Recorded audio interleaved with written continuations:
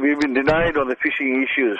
See, the Portnet has issued fishing permits to us for the harbour also, and they're trying to deny the access for us. It seems the same thing is happening on the beach fronts with the pier. Fishermen had one fishing pier at the present moment, which was Snake Park.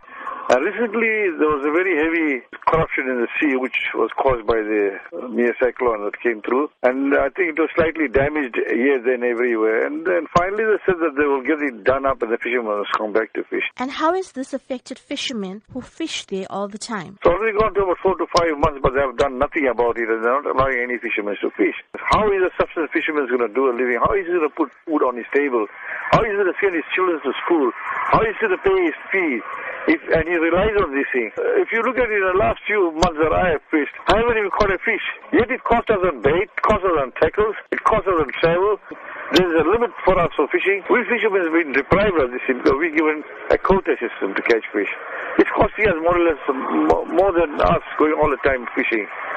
You know, it's not fair. It's very unfair. And what was the decision that was taken at the meeting? Now that we want to form a defiance campaign and come back fighting again, we should start taking action and pushing through this thing, because it seems that no one is taking heed to whatever we say. There will be a march on Wednesday, and after that we want to discuss how we're going to go forward. At the end of the day, today the fishermen are still suffering.